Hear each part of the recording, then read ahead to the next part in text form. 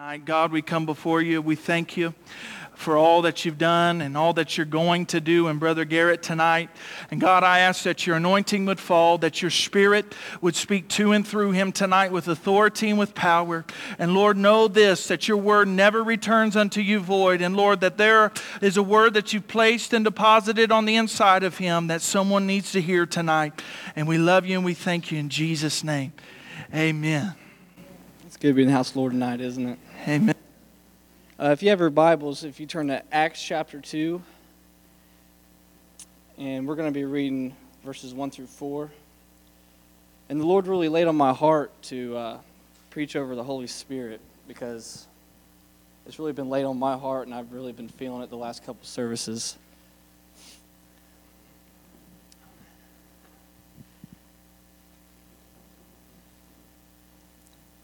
Verse 1 says, "And when the day of Pentecost was fully come, they were all with one accord and in one place.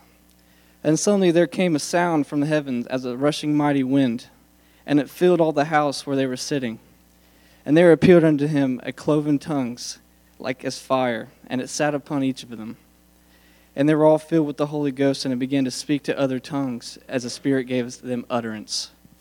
And the day of Pentecost was an act of God. And no one commanded it, but God himself did.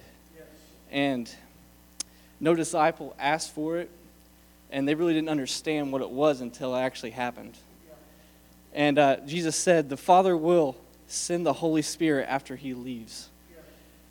And that promise came to on the day of Pentecost. And without the Holy Spirit, no one can be saved. And without the Holy Spirit, no one will be strong enough to spread the word of God. And the Holy Spirit didn't happen just because they took a course. Or it was on the act of God. He put it into them the passion and the power to witness to the lost in the dying world. We need the Holy Spirit today, especially in times like today where no one really knows what's going to happen. Everything new is just coming at us like it's coming so fast. And as we continue to reach this lost and dying world, we need to start filling ourselves with his word. We need to start praying and start seeking him more than we ever have. And once you start doing that, we'll all be born again.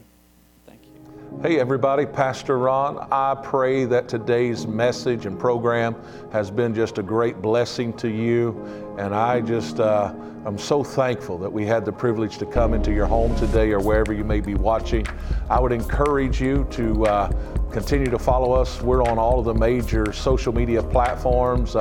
We have podcasts that you can follow us with. I would encourage you to reach out to us and let us know. Our information's on the screen.